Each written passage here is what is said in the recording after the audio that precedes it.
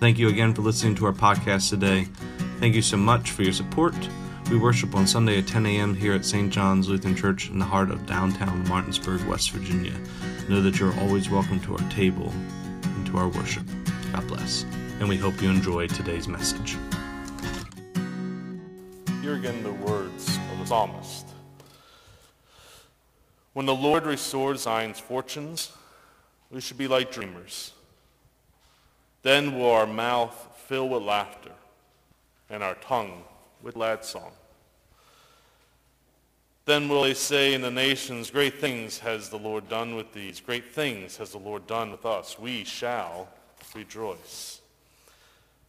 Restore, Lord, our fortunes, like fishnets in the Negeb. They who sow in tears and glad songs will reap. He walks along and weeps, the bearer of the seed bag.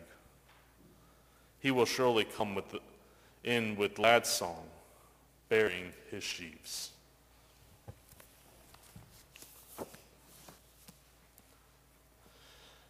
The NRSV, when it was put together back in the 80s, it was put together by a committee of biblical scholars.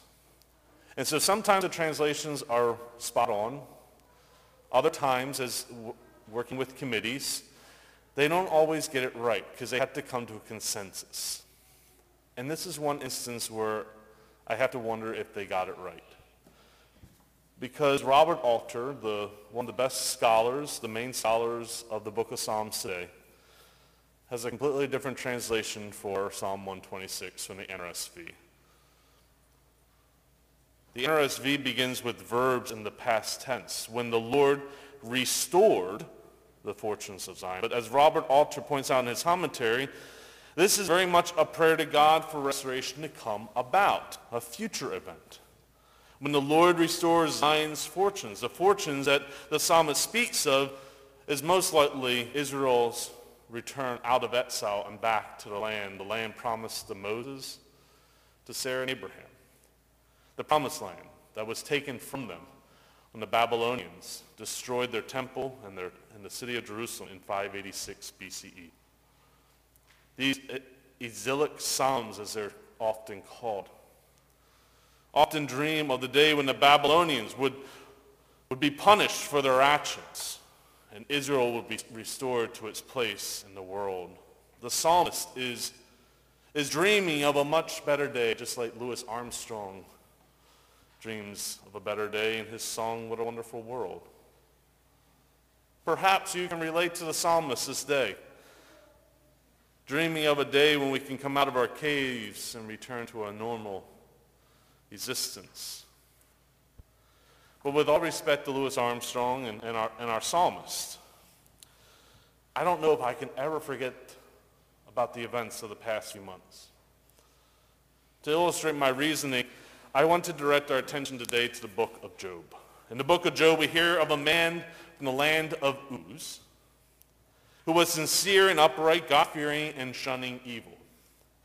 He was married and had 7 sons and 3 daughters. And not only that, he had 7,000 sheep, 3,000 camels, 500 yoke of cattle, 500 she-donkeys, whatever that might be, and very much a large farming production. And the man, as the book of Job says, the man named Job was greater than all the children of the East. Job did all the right sacrifices and burnt offerings to God.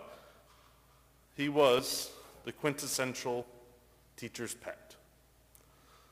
But unbeknownst to Job, the day came when the angels of God, the Lord, God himself, and the adversary, known as the Hasatan, not Satan as most Christians like to confuse that. He's not Lucifer here. But this adversary came together for a meeting. The Lord said to the adversary, "Where are you coming from?" And the adversary answered the Lord and said, "From going to and fro on the earth and walking in it." Now the Lord said to the adversary, "Have you paid attention to my servant Job? For there is none like him in all the earth, a sincere and upright man, God-fearing and shunning evil. Have you met my teacher's pet, And the adversary answered the Lord and said, "Does Job fear God for nothing? I mean, haven't you made a hedge around him, his household, and all that he has on all sides? You have blessed the work of his hands, and his livestock has spread out in the land. But now stretch out your hand and touch all that he has. Will he not blaspheme you into your face?" Well, the Lord said to the adversary, "Behold, all that he has is in your hands. Only upon him do not stretch forth your hand." God made a bet with the adversary. And in the blink of an eye, everything that was of value and worth to Job was taken away. Job was left with nothing. The livestock, his home, destroyed, his children all killed. Job was left with only ashes of the life he once knew and loved. And Job spends the next 38 chapters arguing with his so-called friends who seem to want to blame Job for his misfortunes, saying that he must have done something to anger God. But Job defends himself the entire time to his friends, yet his friends over and over and over again keep blaming him. Eventually, God does show up. But God doesn't do what the reader is expecting God to do. God doesn't tell Job about any of these events happening in the background, about the bet made, the adversary. The Lord does not tell him any of that. Instead, the Lord says, "Where were you when I founded the earth? Tell if you know understanding." Eventually, Job's wealth is restored. The book of Job tells us that he now has 14,000 flocks, 6,000 camels, and 1,000 yoke of cattle, and 1,000 she-donkeys, whatever that might be. And he had 14 sons, but only 3 daughters. Job lives a very long life after this. He's able to see 4 generations of his family come about. It appears that Job's life has returned back to normal. And often, before 2020, that is how I read the book of Job. But now that 2020 has happened, I've realized that's not the way it should happen. That's a false interpretation. I realized for the first time in my life that Job lost 7 sons and 3 daughters. They have no names, and their lives came to a very abrupt and violent end, all because of a bet made between God and the Hasatan. There's so much loss of life here. Back in April, I shared in the story about how my son Thomas was passed down the back of my dad's car one day and was not responsive. I still get very choked up whenever I think about that day. A day that I nearly carjacked someone out on West Martin Street because I didn't have a way to get home to rescue my son. I think back to that day and how much it makes me sick to my stomach, knowing that we were so lucky that he was okay. Even during this virus, my wife and I have taken so many extra precautions to protect our 2 boys. I can't imagine what it would be like to lose one of them. I could not function. I certainly could not be like Job, who just seems to return back to his old life unscathed by the past. Job might have had the things taken away from him restored. He certainly would never have forgotten the day that he learned his life was in ashes. When the Lord restores Zion's fortunes, we should be like dreamers. Then will our mouth fill with laughter and our tongues with glad song. Then will they say in the nations, "Great things has the Lord done with these. Great things has the Lord done with us." And we shall rejoice. If we're going to have an authentic Advent, we need to have an honest conversation here. Restoration does not mean things go back to normal. The things taken from us, even if they are restored at double the rate that they were taken, will never truly be replaced. You simply cannot replace the 296,000 lives lost in the United States, the 1.6 million lives lost worldwide. You simply cannot replace the life of a loved one who died at the hands of an invisible disease. Our world, our nation, our community will feel the loss that this virus has brought upon us for generations to come. Every time I see someone walk into a store without a mask, I just shake my head and mumble under my breath. It will take some time for us all to not look with anger and suspicion at our neighbor. It will take some time to get used to not wearing this mask.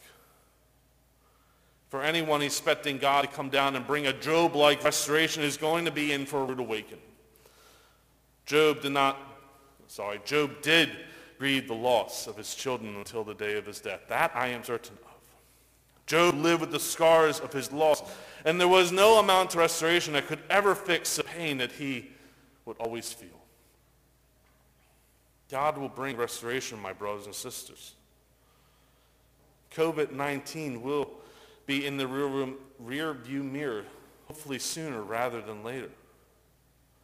But we will always have the scars of this time, just like our Lord carried his own scars in his hands and feet from the cross, even as he was lifted up into heaven to take his rightful place at the throne of God. To forget what has happened during this time is the same as denying our Lord was crucified. To only focus on the resurrection means we forget the fact that on the cross our Lord died for you and for me. Restoration means living with the past as a constant reminder so that the future might be filled with less pain and misery. Restoration means we allow the mistakes of the past to educate us all in our future endeavors. Restoration means life, but it also means that we will never forget the loss of life we have felt in the past. As the psalmist reminds us, what began in tears and weeping will end with shouts of joy and arms filled with proof of God's great work in our midst. We are called to live expectantly, fully convinced that the tears and weeping of our day will not have the last word. The God we serve is the God of restoration and reversal. And as Advent reminds us, our waiting for this restoration will not be in vain. And so we wait, holed up in our homes, scared of what the future might well hold for us. But we wait because we know God knows how to restore what has been tarnished and destroyed. God knows how to fix this. The pain you might be feeling today, the loneliness that you might be feeling today, the fear that you might be feeling today, God knows how to fix it, how to restore it. But we must wait. We must be patient. But we're not a patient people. And that is exactly why we need this season of Advent, each and every year, to remind us of the importance of waiting on our Lord. Advent reminds us of this timeless truth. Restoration, it will come. It will come from God. And we will be glad indeed. And so we pray. Amen. Come, Lord Jesus.